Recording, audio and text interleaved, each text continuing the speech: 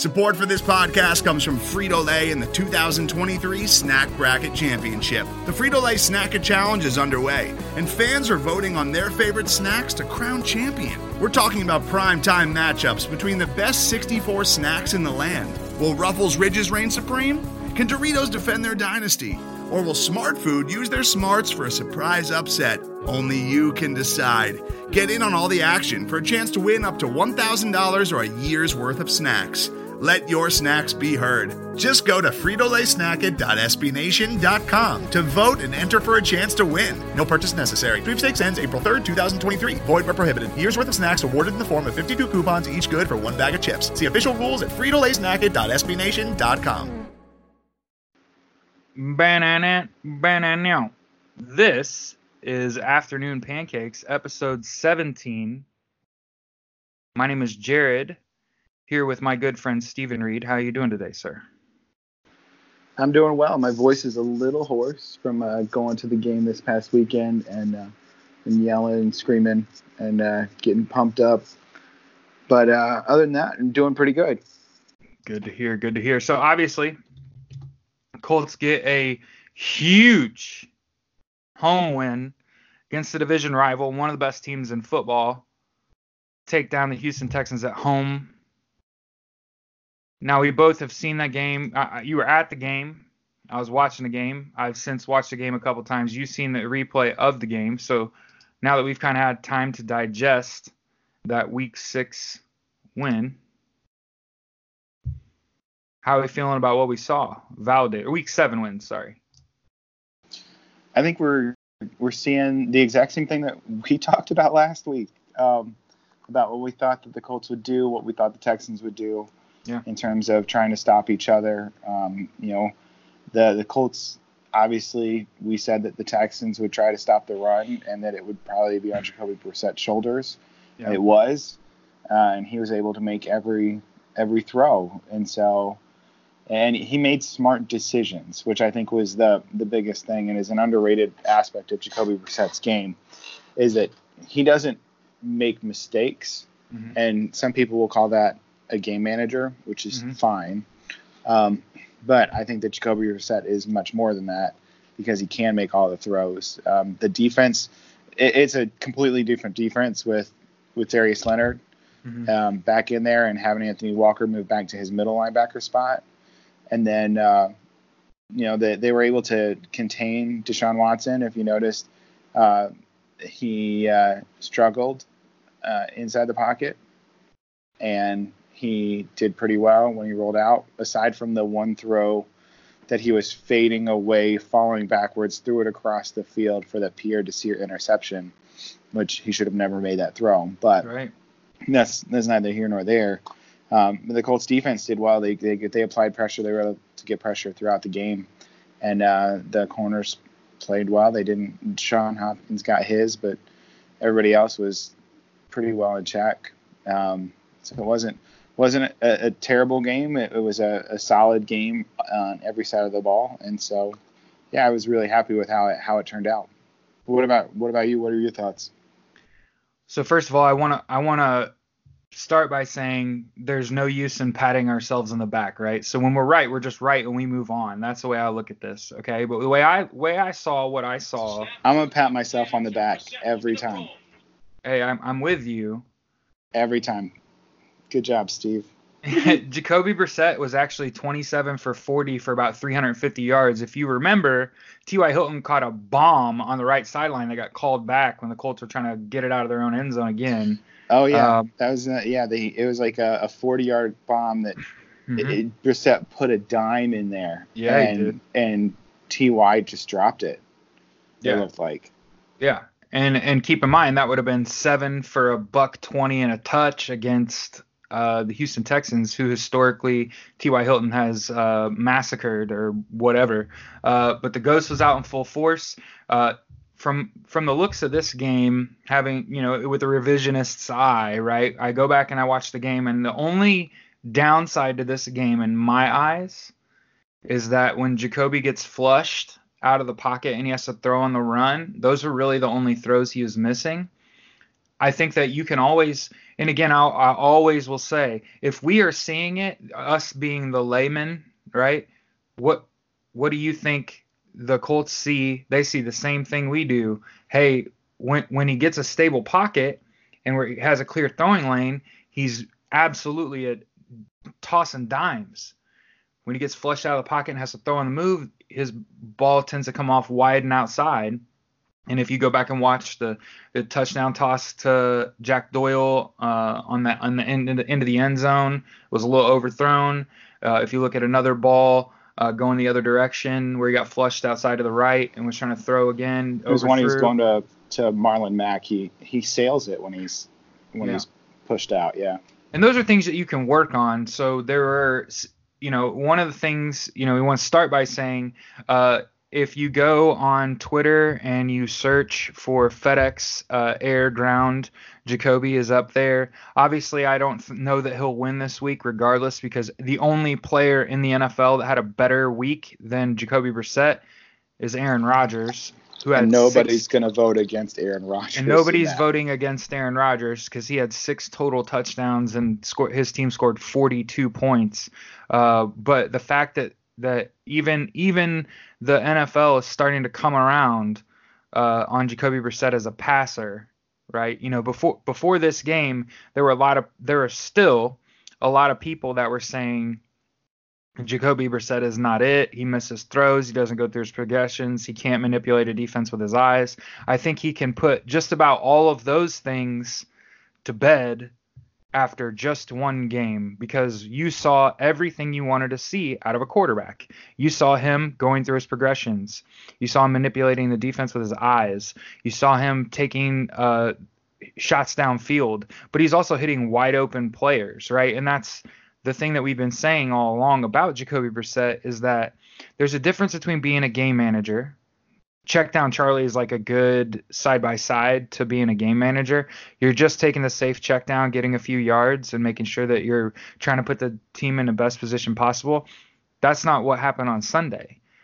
If you look at his first, dozen throws, he was double digits down the field on every toss, with some exceptions. But, his first touchdown was an 11-yarder that I believe that was his third option, the touchdown pass to Pascal. He just realized they had good coverage on the outside and the tight end and caught the guy on the underneath over. That was a crossing route where Mo Cox came across from right to left. Pascal came left to right. Mm-hmm. And what Brissett did on this, and this is something that you keyed on that I've talked about before, and that's been my concern with Brissett, was him not being able to manipulate a defense with his eyes. And I thought that was a perfect example of things that he's either worked on or they just decided to go ahead and unleash now. But on that play, Brissett was looking left, he's looking right at Mo Cox come across, then he looks left, and it holds that you see that middle linebacker freeze for a fraction of a second. Yep. Trying to figure out whether he needs to run with Pascal or whether he needs to run with Mo Cox. He froze. Pascal went free, and obviously, Brissett hit him for that touchdown.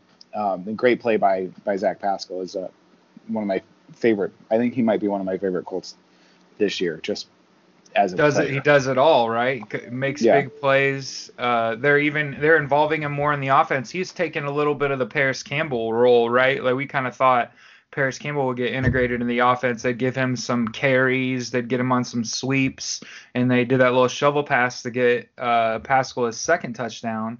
And he's just shown a toughness, right, that you like, a willingness to put his body out there to go to battle for your teammates, something you really love to see. So I agree with you. He's been one of my favorite Colts this year. Just, again, a guy that we, not a lot of people really talking about. Yeah. Just kind of plodding along. And then, I'll never forget when the guys that we work with, our colleagues, bring up that, they were talking about this in training camp. For the record, the other guys that we work with here at Stampede Blue were saying, hey, Zach Pascal is a complete receiver. He blocks, he gets downfield, he catches his footballs, and he makes sure he tries to make a play. It kind of showed on Sunday. Zach and me on that one. Absolutely. So shout out Zach Hicks. Absolutely. Zach and I were big on Pascal. We're like, I just don't see how he gets cut. Like, he just does everything. Yeah. And then to add to that, obviously Ty with a big day, but that's kind of the status quo versus the Texans, right? So made some big plays, some big catches. And then I always got to shout out the man, Eric Ebron, who I fully expect will be speaking with Randy Moss at some point this week, or will be at least shown on a segment on ESPN with Randy Moss for mossing the Texans secondary on that one-handed touchdown catch in the end zone.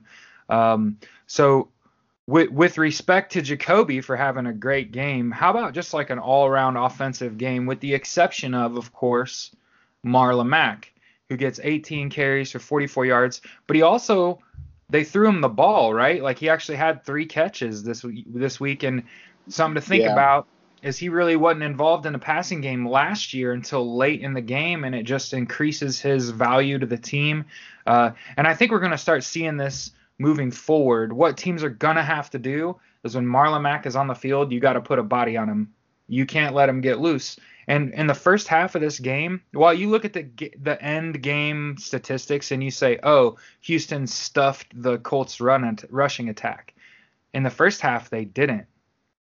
Marlon Mack gashed them pretty good, 5, 6, 7 yards a carry 4 or 5 times in the opening half anyway.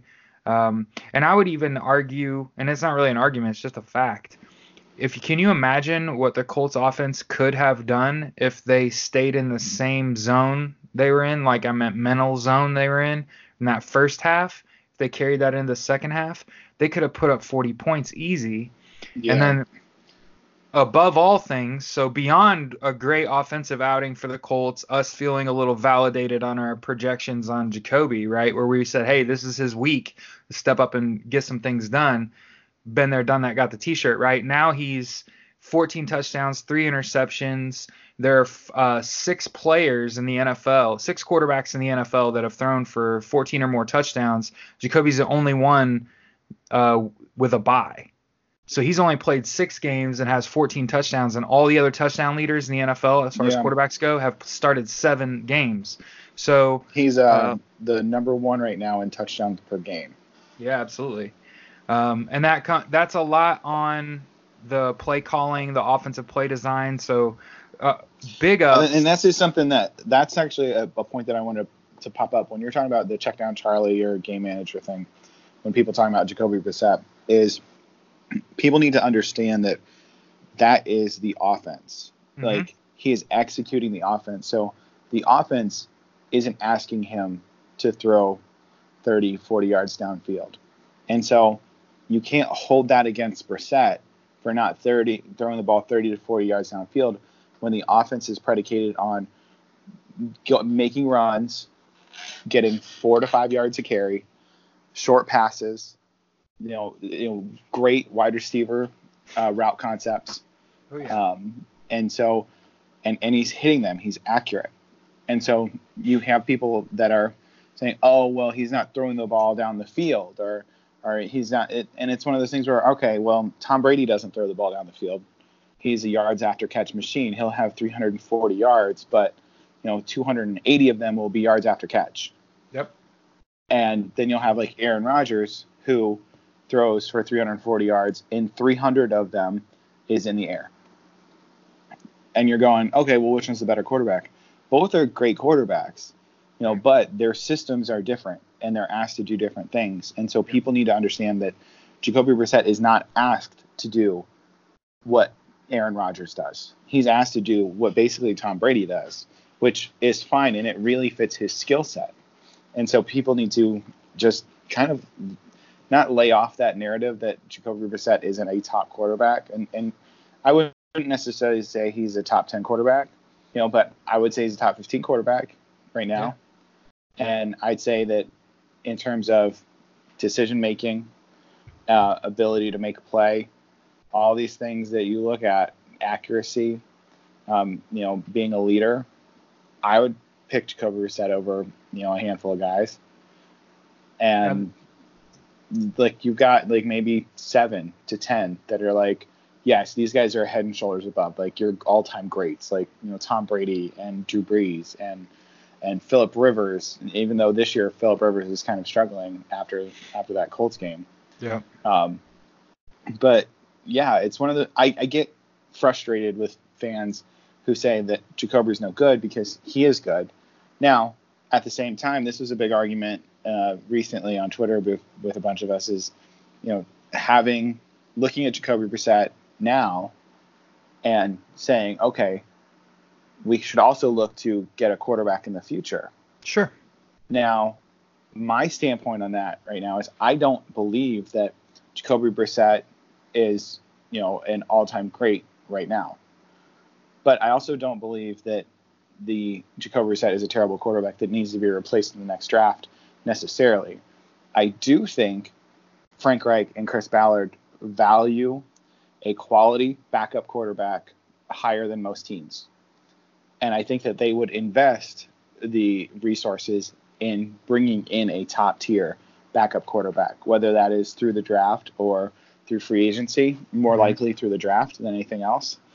And so when you're looking down the road, like, you can't fault a fan for enjoying the time that you have right now while also looking towards the future to try to make sure that you have the best team possible. And I think that that's what the GM does. That's what Chris Ballard does, is he tries to make the team on the field right now be the best it can be, but also look down the road and say, all right, we legitimately have some holes here.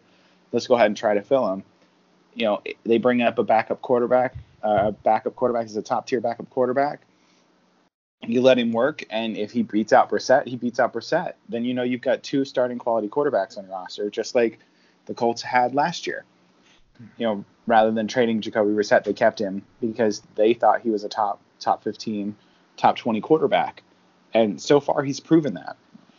And I just think that he's going to progress even further as we go, and that we'll see him kind of flourish in this role and in this offense as teams start to try to sell out to stop the run against, the Colts rushing attack, which is, it's hard to do anyway.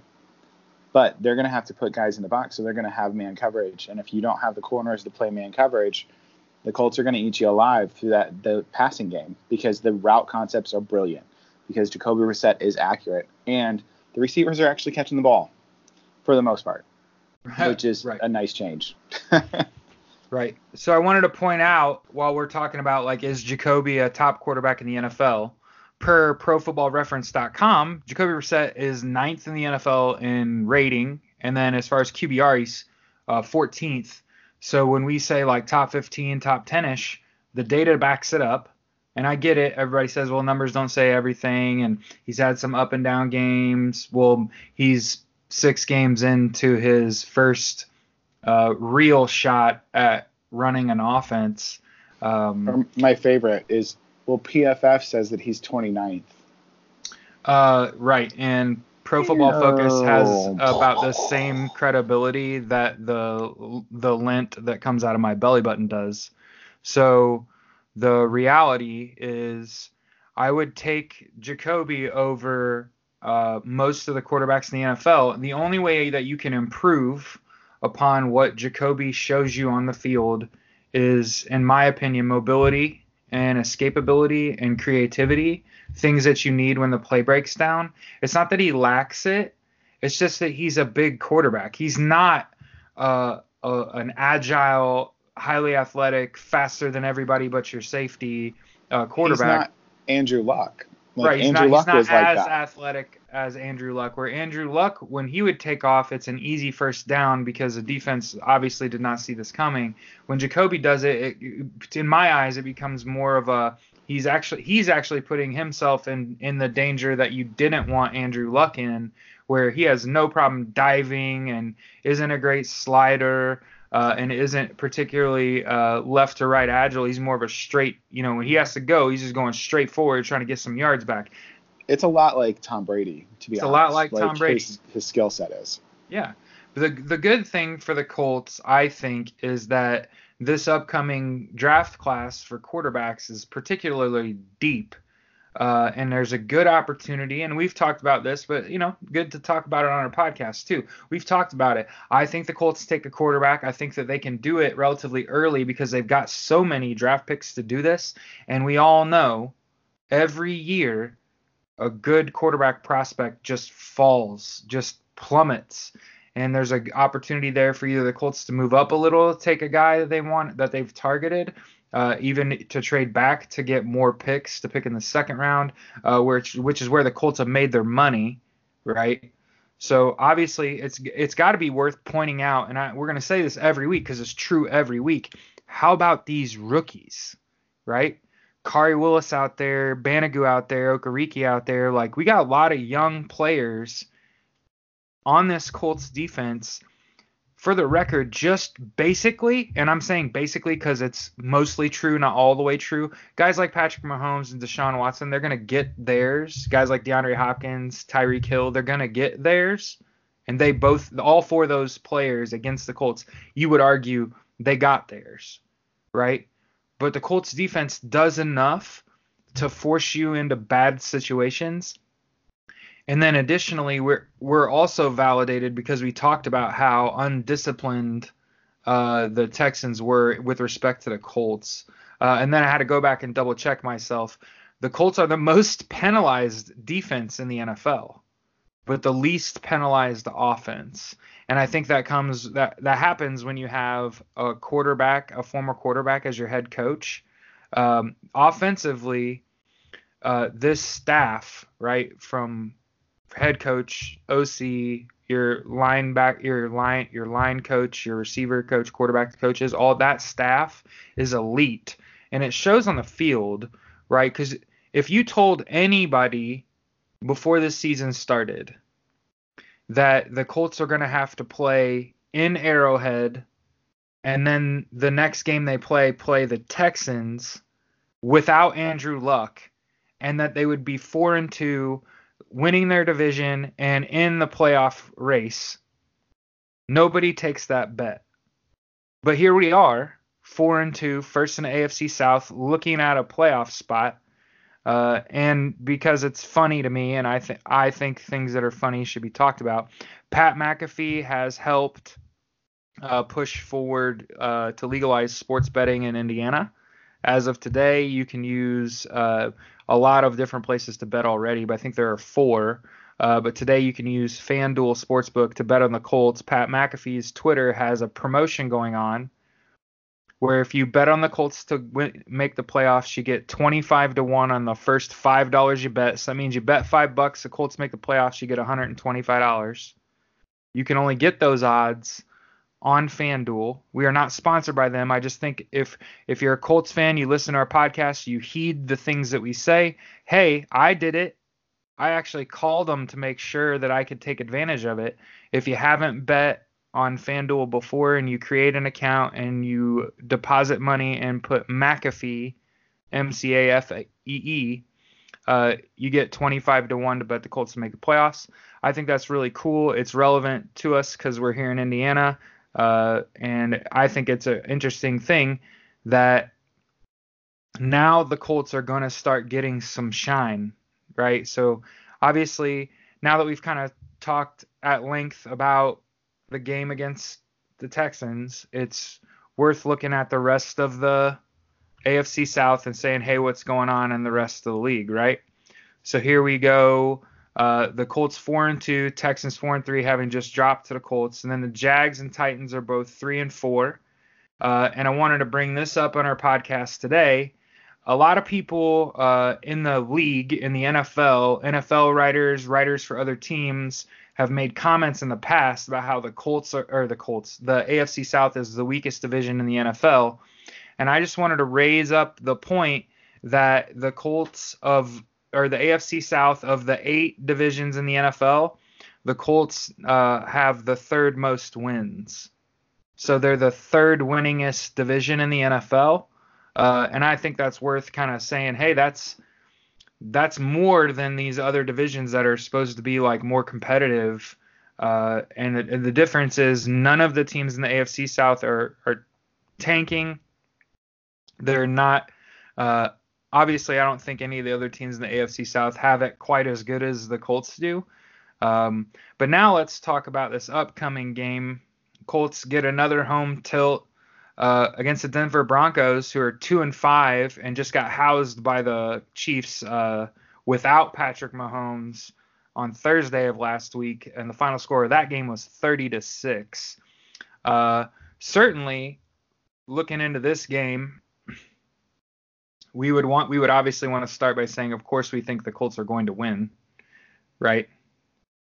Colts are 4-2, playing at home. Yeah, they've beat the Texans and Chiefs in their last 2 games.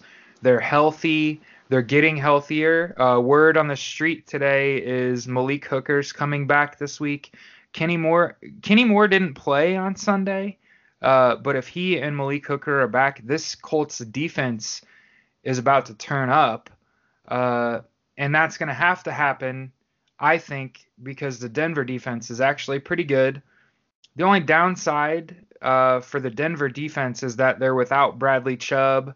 They still have Von Miller. They're still tough defensively. A lot of the metrics I saw for defenses had the Broncos inside the top 10 in a lot of categories. And again, I expect the Colts will win, but I don't think this game is going to be like it was last week, this past week, because this past week the Colts, I believe, were 4 for 4 scoring touchdowns in the red zone offensively, which is insane. That doesn't normally happen in a football game. Well, and they got helped out too. Yes, by some dumb penalties by Houston. Yeah. To like their third touchdown or second touchdown or fourth touchdown, there was that Bernard McKinney where he just like launched himself into Eric Ebron's head way away from the play, and the officials caught it. And this is before it was like 3 plays in a row. McKinney like dove in, tried to knock Brissett in the head with his forearm, or clip Brissett in the head with his forearm. Yep. And then he did that little play to Ebron, and then the next series, McKinney's the one who took out his own player, Philip Gaines, and just flew in there trying to take T.Y.'s head off. Mm-hmm. And T.Y. wisely ducked, and McKinney just took out Gaines, and I felt really bad for Gaines in that situation. Yeah, I remember thinking, watching the game, like how if you're the Houston Texans, how is Bernard McKinney in the game when, just like you said, that and again, it kind of feeds what we've been saying all year about the Colts, is that the Colts style of football is punishing you for making mistakes, that's requiring you to stop the run and then have a well above average coverage in order to keep the Colts offense from gaining momentum and pushing the ball down the field. But it's worth noting, hey man, the Houston Texans defense was coming in this game feeling pretty good about itself, pretty good against the run, and they showed that. But that opening drive, 94 yards after forcing a punt on defense to start the game, kind of set the tone for the entire game. And I feel like with the Colts being at home against a 2-5 team, in my eyes, this is another opportunity for this offense to take another step forward, just a huge step forward. And let's have like an all-around great game or all-around solid game. The bottom line is, with the Colts defense getting healthier and the Denver offense in shambles, I expect a low output from the Denver offense. And then I feel like the Colts offense could be a little more limited than they were this past week, because this past week it felt like a fire sale on deep completions, right? And I feel like the Denver defense has it a little better.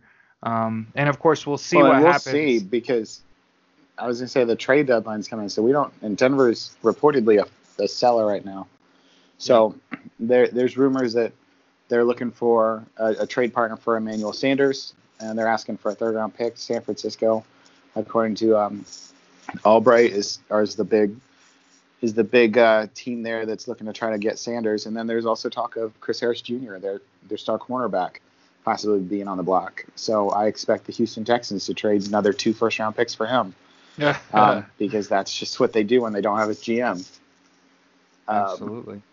But yeah, I think that this game will be interesting because the teams themselves, like the Colts, are getting Malik Hooker back, and match up okay against the Broncos. Like realistically, like if you have a defense like a marginal defense, you match up well against Joe Flacco. So, Right. like, I'm not worried about him really at all. No. I'm more concerned about Royce Freeman, right? And Philip Lindsay, yeah. And Philip Lindsay. That's a pretty potent 1-2 punch at running back. But now that you've brought that up, that hey, the Broncos could be having a fire sale and could be losing a couple players, that only boasts my confidence about the Colts, right? Because the Colts are certainly not in that position. Although I did see the Colts have the most available cap space of any team in the NFL. They currently have $43 million. The next closest team is Cleveland with right about 32. Yeah. And then beyond that, everything else is like in that. Everybody else is like 25 and under. And they have the second most cap space going into next year. The rich get richer, right? Yeah. Well, yeah, it's nice because we're the ones that are rich as fans. So it's always nice in that situation. Yeah, the fans are getting real lucky with Chris Ballard and Frank Reich, and I'm going to keep tooting their horn because it's true. Like, I remember, I've been around the Colts long enough in terms of talking about the Colts at length that, it was just a few years ago where all hope was lost. The organization was in shambles, being poorly run. And now we sit just a few years later, completely transformed. The roster's been turned over almost entirely. But we're not without a great deal of talent on paper and on the field. And one of the things I was thinking about while we were sitting here is, man, we don't talk about how good Darius Leonard really is and how impactful he really is. In his first game back coming off a concussion, 10 total tackles, 7 solo, had a pass deflected, had an interception, and probably game-ending interception, and also the greatest stiff arm. Yes, say it. that you'll ever see. I mean, I could have swore he was better than any running back or like anybody else around the world. Like that was such.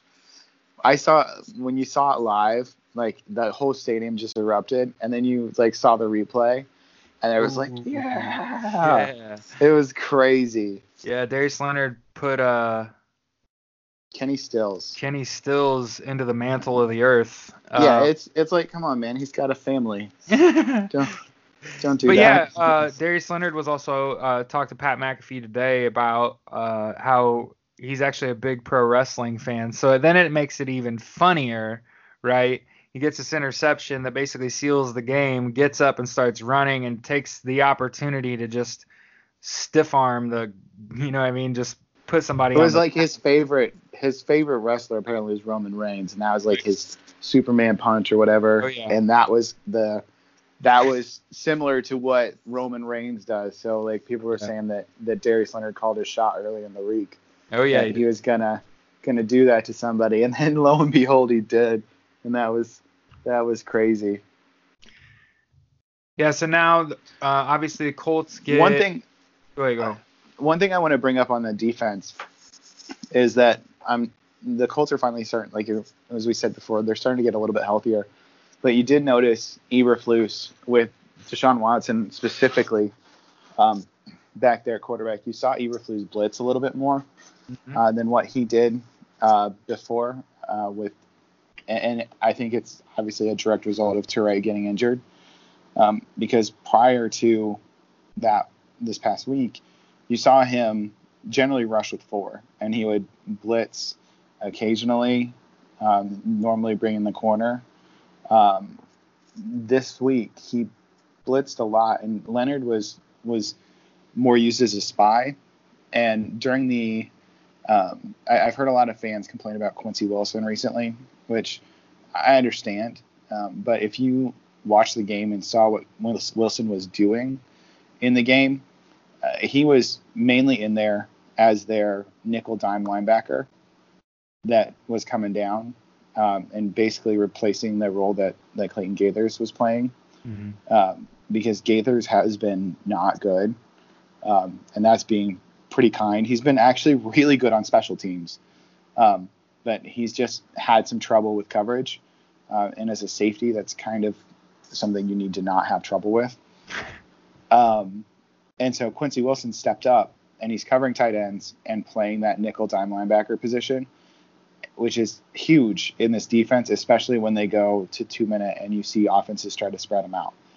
So everybody's saying, oh, we need to get rid of Quincy Wilson. We need to, what's he doing? He's not doing it. He actually has a niche role in this team that's important. And so while, he hasn't been making a ton of plays, he hasn't been asked to. And so he's doing his job, and that's all you can really ask about it. But I wanted to bring that up. Just the lack of blitzing or the increase in blitzing that you saw this week. Mm-hmm. And you saw him bring Kyrie Willis. We've talked about Kyrie Willis for the past 3-4 weeks now, saying he's going to supplant Clayton Gathers. I think that's pretty much happened now. Yeah. But you also saw Willis.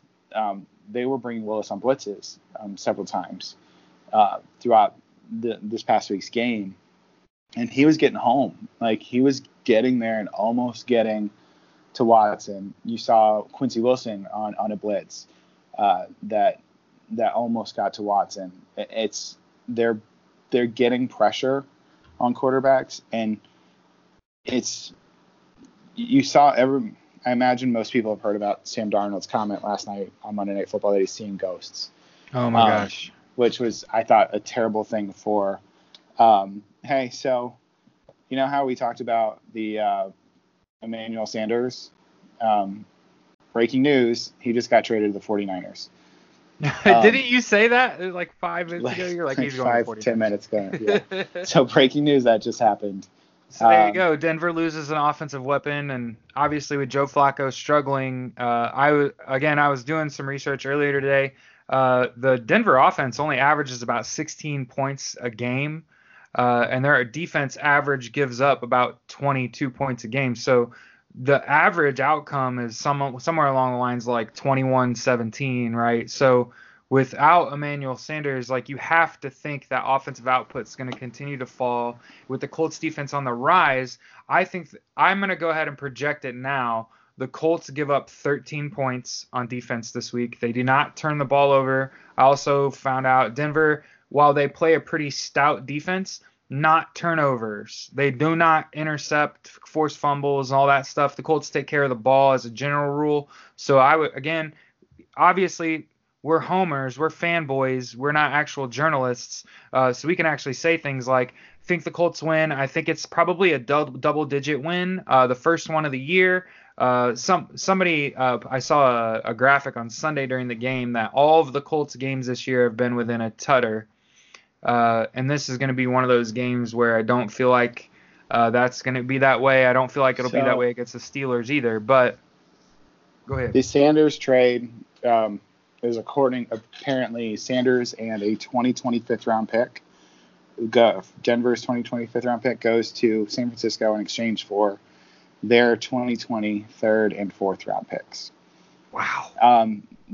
My next guess, this is now clearly a fire sale in Denver. So my next guess is probably going to be Chris Harris, probably to the Eagles. And that's just a dart throw because the Eagles were trying to get Jalen Ramsey and weren't able to get him. Jacksonville obviously traded him to the Los Angeles Rams. Philadelphia and their locker room was really upset they didn't get a chance at Ramsey. I think that they'll probably try to make a run at Chris Harris Jr. if they can. And if I were Chris Harris, I'd want to get out of Denver. I don't want to end my career there. Oh, this is crazy. Breaking news. No, I'm just joking. If it happens twice, really, in the same podcast, how would that would be crazy. So did you see, by the way, Jalen Ramsey in his first game as a Ram had an interception return for a touchdown. So I think if Jalen Ramsey did, I thought Marcus Peters did. I know that too. Oh, it was Marcus Peters. I'm wrong. Yeah, Marcus Peters had it for the Ravens against Seattle, but coming from Los Angeles. So there's still a link there. I understand where you're coming from. Yeah, I'm just dumb. But yeah, I was looking at like strength of schedule so far to figure out like who's real, who's fake in the NFL. And I just have to say it, right, because the rivalry's still on. The two undefeated teams left in the NFL are the 49ers and the Patriots. Both have the weakest strength of schedule so far. So either they're that dominant and they steal the will out of each of their opponents, or they've just played nobody up to this point. And I'd like to also point out that New England's only game against a decent team was a 6-point victory, 16-10 over the Bills, who are 5-1, represent the only real. Go ahead. Let me talk about these Bills, because the Bills are 5-1, and everybody's touting this. The Bills' wins have come against. I'll list their 5 wins. I know them off the top of my head. They're the New York Giants, the New York Jets, the Cincinnati Bengals, I believe the Tennessee Titans, and the Miami Dolphins. Their 5 wins, they're the 5 teams that they've beat have a combined record of, I think, 6-26. Oh my gosh. So Bills are I'm not gonna say the Bills are no good necessarily. I'm gonna say we have no idea what they are right now, because 2 teams are 0-13. I mean, you've got the Dolphins and the Bengals, and they're 0-13. The New York Giants game was when Eli was still playing. So I don't know what the Bills are right now, but I would not call them good just yet. Their defense is solid, but Josh Allen is erratic, and they've got John Brown's a decent wide receiver, but they've got beyond that. I don't know how many. I would say name Zay Jones on offense, because that was a running joke earlier in the year on how many Bills wide receivers can you name. But I don't think he's on that team anymore. I think he got traded. And so, just everybody slow your roll on the Bills, because they haven't really played anybody yet. That was going to be what I said. As far as strength of schedule goes and team records go, the 5-1 Buffalo Bills have the second overall, or the third easiest schedule so far. But I wanted to point out, though, because the rivalry's on, the New England Patriots, if you just sort standings by strength of schedule, the New England Patriots have literal played nobody. They have the easiest ranked strength of schedule thus far. And then similarly, and as far as the easiest strength of schedule, just something to consider when you're thinking about betting or you're looking at a game and thinking about the outcome. The Buffalo Bills, with the third weakest schedule, are 5-1. You would say the Patriots are for real, because they're always for real, even though they've played an easy schedule so far. And that we would say something along the lines of Buffalo Bills are what you call a pretender, right? Where they're 5-1 playing nobody, but once they get to the meat of their schedule, that's a problem in the future for them. And then similarly, the Cowboys have the easiest schedule so far in the NFC, and the 49ers have the second easiest schedule in the NFC so far. And I would say, of course, because my wife hates Jerry Jones and the Cowboys, that the Cowboys are pretenders. The 49ers, though, appear to be one of the better teams in the NFL. They kind of do it. I would be kind of. I like the 49ers a lot. Yeah, I like them, man. They do it all. That offense, Kyle Shanahan's just, it's similar to Frank Reich, is that they just take. This is something that's different that Colts fans should really, really appreciate, is that Frank Reich is very similar to Bill Belichick and Kyle Shanahan in their offensive game plan. Is they attack an opponent's weakness, and this is specifically with Frank Reich and Bill Belichick, is that their offense is not consistent week to week, because they change. The game plan changes with the opponent, and so they find out what your weakness is and they try to exploit it. And it's just the most frustrating, just maddening thing for an opposing team to go in thinking, all right, the Colts are gonna sit here and they're gonna run the ball down our throats. Look at that offensive line. They've got they've got a top 5 rusher in the league right now in terms of yards per game. They're gonna do this, and then they come out and just pass the ball all over your defense, as your defense is selling out to stop the run and can't get home to put any hits on Brissett. Although Houston was taking a bunch of cheap shots on Brissett throughout the entire game, where I was like, this is Tom Brady. 8 out of 6 of those get flagged, and I did say 8 out of 6 because there are going to be 2 that he never actually got touched. Right. And they would just throw a flag. Yeah, because the 6 times he did get touched, they would throw a flag. And then 2 times Brady would just throw his arms up in the air, and they'd be like, all right, you got it, Tom. Yeah. Right. Yeah, And I would agree. Yesterday there was, I want to say there was like 5 or 6 instances where Jacoby gets up off the ground and the look on his face is like, "Where's like, the seriously, flag? man? Like, are you serious?" Like Yeah. that was after the throw. Like I had finished my throw, my arms by my side, and then I get knocked on my ass. Like, what? Mm-hmm. There are no calls, and again, I think this feeds what I was saying earlier. The Colts style of football is tilting. Like, it puts people in a bad mood because you're getting hit in the mouth the whole game. The threat of the run is so real that you have to stay home, and then they just burn you on these crossing routes because you're getting mismatches because of the personnel types that you have to keep on the field. And that's what really led to the McKinney, just the way he finished that game is when you've been getting hit in the mouth the whole game and you've taken shots at the quarterback. J.J. Watt got home on Jacoby a few times and put a lick on Jacoby.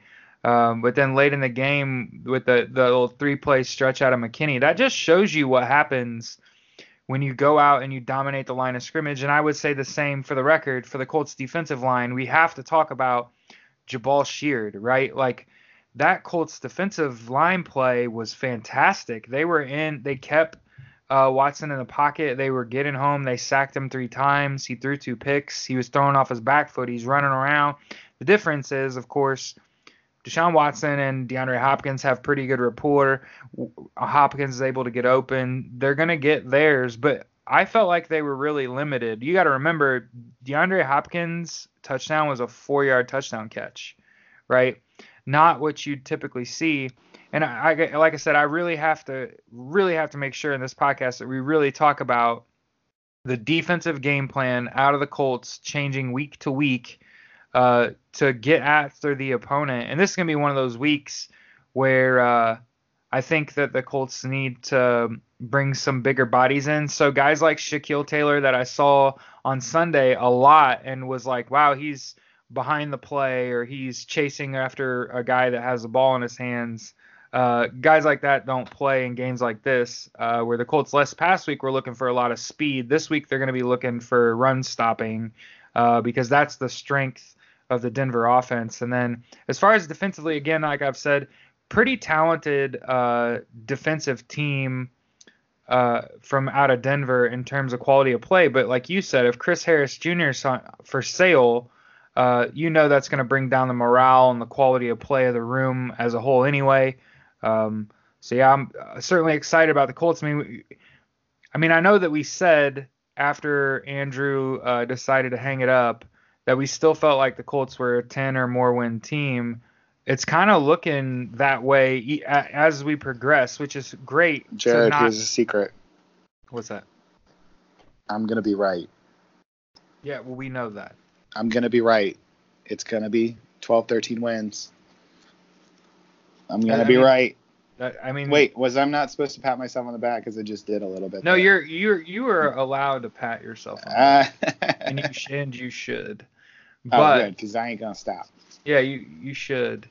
But yeah, I really kind of looking at. Go ahead, seriously, like looking at schedules though, like if you break down like the Houston schedule coming up, like they had a great win at Kansas City. It was similar to the Colts. Nobody thought they would win that game. Oh, yeah. But Kansas City's the Houston's next games, week 8. So next week they host Oakland. That's now not a pushover. Nope. Anymore. Then week 11, it's after their bye. They are at the Ravens. Oof. Week 12, they host the Colts. Week 13, they host the Patriots. Yep. Yeah. Now they ended the season with Denver, Tennessee, Tampa Bay, Tennessee. Yeah. So their last 4 games are pretty easy, but that middle of the pack right there, those aren't cakewalk games. No. And so I wouldn't be surprised to see them maybe drop a game or 2 in there. And then you look at, like, realistically, the Colts now are top of the AFC South, which is something that we thought they would do. Yes. We thought they would win. Mm-hmm. They have kind of an inside track for the number 2 seed.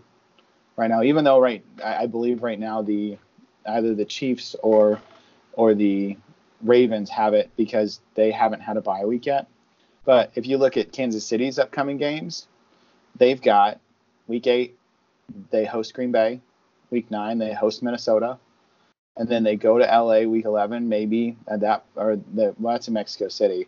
And they're doing week 8, 9, and 10 without Patrick Mahomes. Right. So it's Green Bay without Mahomes, Minnesota without Mahomes, at Tennessee without Mahomes. And Tennessee's defense is tough. Like if their defense can score, they can be in that game. Then they've got games against New England at New England in week 14. They've got week 16 at Chicago. Those aren't easy games either. So Kansas City might end up playing their way out of a playoff position. The other team that you need to worry about in terms of that number 2 seed, and I know it's after week 7, and I'm already talking about the playoffs, but right. You look at the Baltimore schedule coming up. They're on a bye week this week.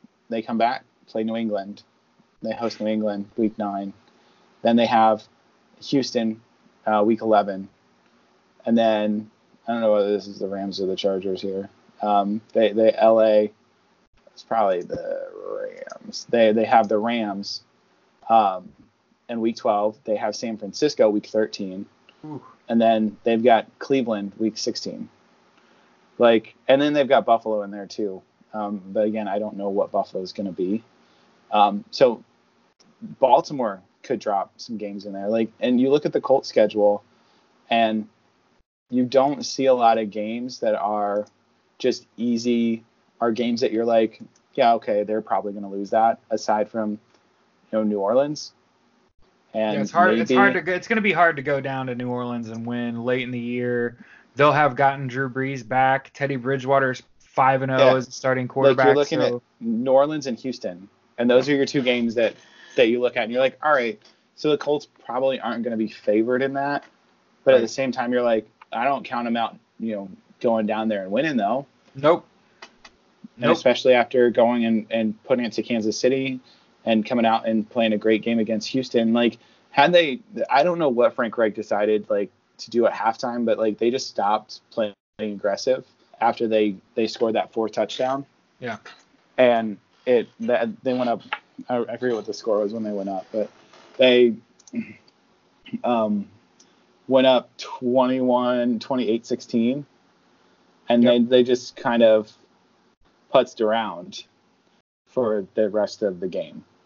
And how about the irony of Bill O'Brien intentionally getting a safety, burning a timeout, taking 5 seconds off the clock while his punter walks around the back of the end zone, and taking an intentional safety to give the Colts a 7-point lead, to possibly give his team better field position, and they're in play for a tie. The irony of Bill O'Brien playing for a tie in that situation is just funny to me. Yeah, because if you remember last year, Frank Reich came under fire for kind of starting his coaching career by making a questionable decision to play for a win, right? I'm not playing for a tie. I'm not playing to tie. I'm playing to win. I remember seeing that yesterday and thinking that will go down as a mistake on the Houston special teams coordinator and on Bill O'Brien. I understand the thought process, right? I don't want to punt out of my own end zone, because if that punt gets blocked, game is over, right? I'd rather just snap the ball out of the back of the end zone, give them a safety, take no time off the clock, then take the free kick, and then try to pin them. I understand the logic. I don't understand its application. And it's the same thing you said. When the punter gets the ball and just walks across the back of the end zone, because if he tried to punt it, Zach Pascal would have probably blocked it, and then just steps out of the back of the end zone, you ate up clock on your own. And I get the idea. The idea was to try to get the ball back with the 2-minute warning to give yourself basically like a free timeout. But then I believe they burnt a timeout, and then it was like, what are you doing? You gave up 2 points you didn't have to. You put yourself in this position, and then they burnt a timeout they didn't have to, and then the 2-minute warning ended up not mattering. And I get it, if you're there and you saw that, or you saw the game, then you're just like, why are you recounting this? But that little stretch That's Bill O'Brien. But like that. I was going to say we're recounting it because it just shows how not good of a coach Bill O'Brien typically is. He just makes poor game management decisions. Yeah. And last year, and for the most part this year, he's been lucked out. Just magic. For whatever reason, the ball just kind of fell their way over and over and over again. Mm-hmm. And you expected some kind of regression to the mean of them not getting lucky, but it just hadn't happened. And, Bill O'Brien just makes bad coaching decisions. Mm-hmm. And like I said, it just epitomizes it. He runs down, calls timeout, has them, burns a timeout with points. Give up 2 points, let the Colts go up 7, even though your defense has been stopping them for the past quarter and a half. Right. And not giving up a yard. And you knew that the Colts were just going to try to run the ball. Yep. So, and try to chew up clock. So you could have kept the 2-minute warning, had a timeout at the other side of it, potentially gotten the ball back. Now you also could have let the Colts kick a field goal, but then at that point you're only down 8. So it's still a touchdown. It's a 1-score game. It's touchdown 2-point conversion. Okay. So why? It befuddled me why you would 1, call timeout, 2, waste clock having your punter run out the end zone when time is going to be of a huge importance. Oh, yeah. So why have your punter run down the sideline and pop out back of the end zone? Why not just have him catch it, turn around, walk out? And it was similar over the course of the game. There were several penalties that affected the outcome of drives, and you're just thinking that's a lack of discipline on that offense, on that defense, on that team. That's why we keep saying Bill O'Brien's not a good coach. I feel like the Houston Texans are the Colts from a few years ago, where you have lightning in a bottle at quarterback, you have a great number 1 overall wide receiver, and then outside of that, a bunch of barely above replacement parts.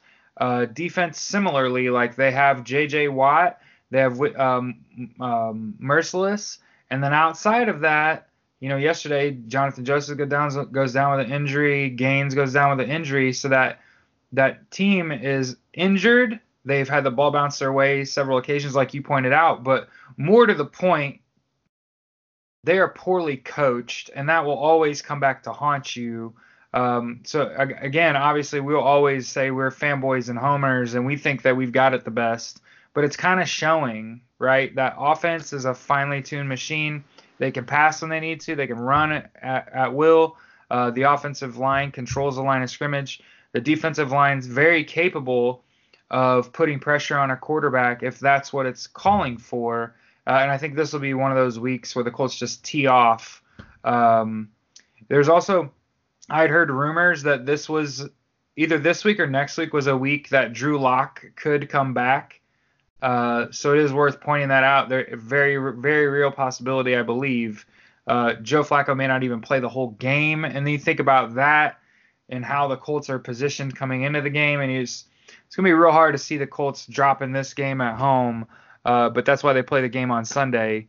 But like I said, we're just talking about the Colts' future schedule. In my eyes, the only games I'm concerned about really is the Houston and New Orleans games.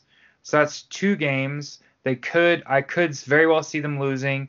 We're still looking at 12-4. They pick up that win in Houston.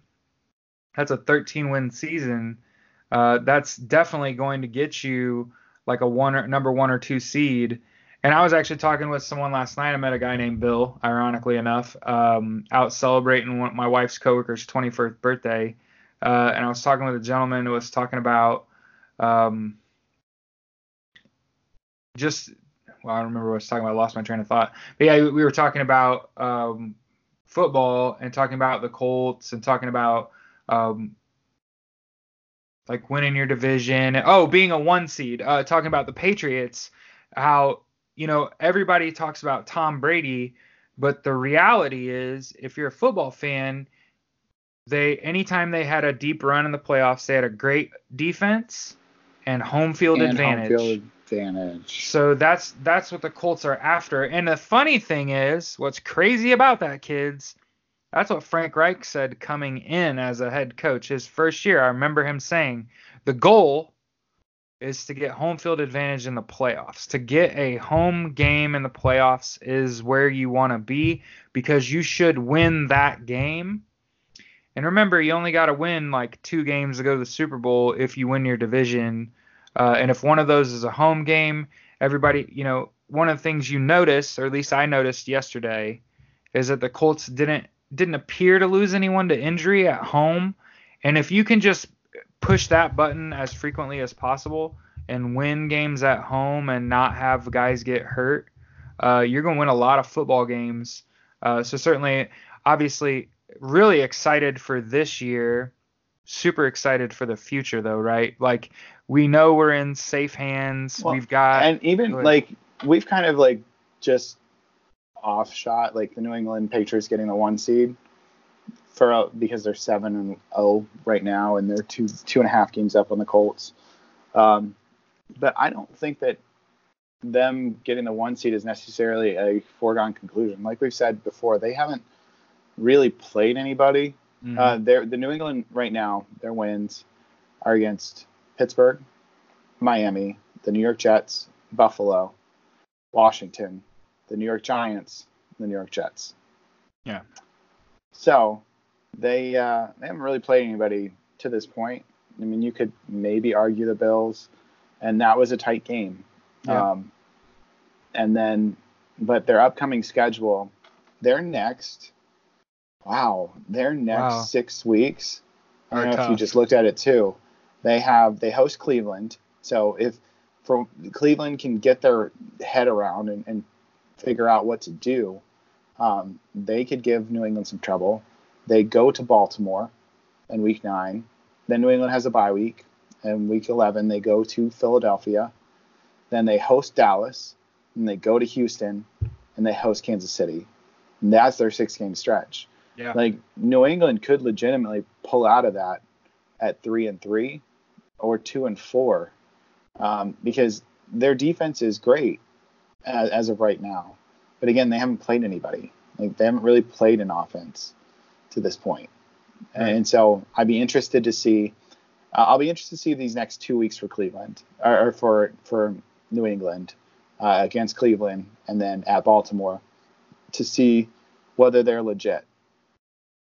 And if they can pull out with that, if they can come out these next 4-6 weeks of their schedule, this is 7 weeks in real life, their next 6 games come out with a 4-2 record, they'll have the 1 seed.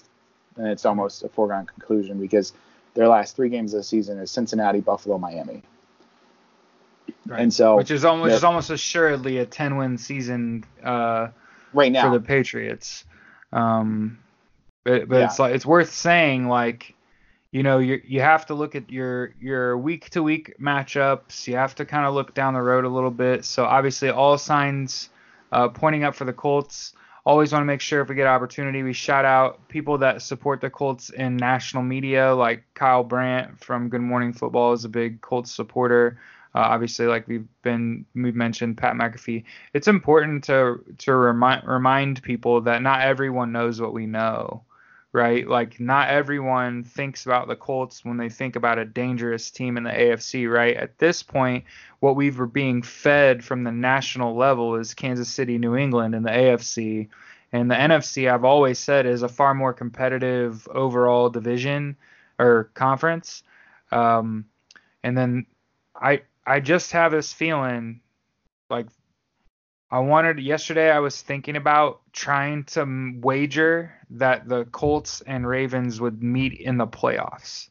I'm that confident. And, obviously if they're the 2 and 3 seed, then my bet is worthless. But I just looked at their future schedules, looked at how I felt like they were playing. And really, it's just like you said, it's not out of the realm of possibility. Maybe New England drops 5 of their next 6, goes 11-5, and they're a 3 or a 4. And the Colts and Ravens, I very, very realistically could easily see them being the number 1 and 2 seeds in the AFC. But I was thinking about trying to bet that they would meet each other in the AFC Championship, just because I I'm one of those people, you got to stick with what you believe in, right? And I believe if not Harbaugh for Coach of the Year, I very much believe Frank Reich for Head Coach of the Year too. Just what they've accomplished after having Andrew Luck hang it up, even thus far. If you really want to talk about it, the Colts should be 5-1, right? Like I will admit when we lose and say, oh, we definitely lost that game. That was the Oakland game. Yeah, the Oakland game. Yeah, they lost that football game. They gave that game neither away. of us gave excuses No, to it. Said, look, they were outcoached, they were outplayed. Yep. It happens. Yep. It wasn't, oh, we got screwed by the refs, or it was our, there's a Houston vlogger that was like, oh, Houston, that we beat ourselves in this game. The refs hosed us, and I was like, well, those are two different things, but okay. And then it's like, the Colts fans are celebrating that interception like they just won the Super Bowl. They need to act like they've been there before. And of course, I made a snarky response to that and said, well, has Houston ever won the Super Bowl? So how would you know how to act like you've been there familiarity, before, right? If you've never been there before? Because that seems like, in order to act like that, you would have needed to have been there, and Houston's never been close. So that seems like we've got a logical fallacy here. But Jared and I, we both are objective to the point that if the Colts got beat, they got beat. Yeah. And we own up to it. We don't sit there and say, oh, we don't make excuses. We don't do a lot of all this. We're like, look, the offensive line for Oakland crushed the Colts defensive line. They had brilliant coaching. The Colts definitely did not come out hot on this and probably overlooked them. And this was something that we had said was a trap game. And lo and behold, that's what happened. Looking into Denver, I don't see Denver as a trap game like I did Oakland, because you and I both said Oakland's a better team than people are giving them credit for. Yeah. Leading into the Gruden Oakland is a game. better coach than he gets credit for. Mm-hmm. And I'm not as worried going into Denver as I was going into Oakland. And so, hopefully we'll be right, and then we'll be able to go from there. But yeah, I'm looking forward to this game. I think it'll be a good game for the Colts. I'll be interested to see how they stop the run with Royce Freeman and Phillip Lindsay and try to contain that Denver rushing offense. But with the loss of Emmanuel Sanders, literally during our podcast, the Broncos are probably going to be focused more on the run, and maybe they look to Noah Fant, I guess, or Cortland Sutton, maybe, but without Emmanuel Sanders in there, that little wide receiver underneath, I'm not as worried about the Oakland offense. That Oakland defense is tough, but if they trade Chris Harris, once they lost Bradley Chubb for the year, that changed the whole the complexion of that defense. Mm-hmm. And Von Miller is a fantastic pass rusher. I wish that they would just give him to the Colts for free, but I don't think that's going to happen. Yeah, not like the week you play him, right? Yeah, right, exactly. And so, but that's actually, there's a thing to talk about is trades.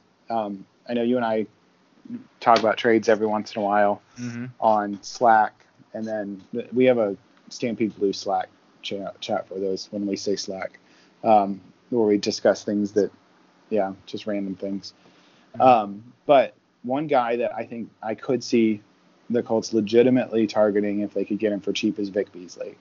And he's a defensive end from Atlanta. Atlanta's clearly at this point tanking. They just traded Mohamed Sanu for a second-round pick, which I think is insane value for the Falcons to get back from the Patriots, a second-round pick. Even though it's obviously going to be a late second-round pick, still, a second-round pick for Mohamed Sanu is fantastic value for that was a choice value for the Falcons. I do think that they could look to trade Vic Beasley. The reason is because as of right now, he's on the last year of his contract, but they only have a handful, a little bit of cap space. They got some maneuverability with the Mohamed Sanu deal, but Vic Beasley right now I think costs about $12 million against the cap, and pulling him off the books for say a late round pick, because he hasn't really done anything since 2016 where he had 15.5 sacks. So he can put up numbers, but he just hasn't done it. The reason why playing I think uninspired, and that could be it. It's probably it. Maybe he comes here and the good thing about Vic Beasley is he's an explosive athlete.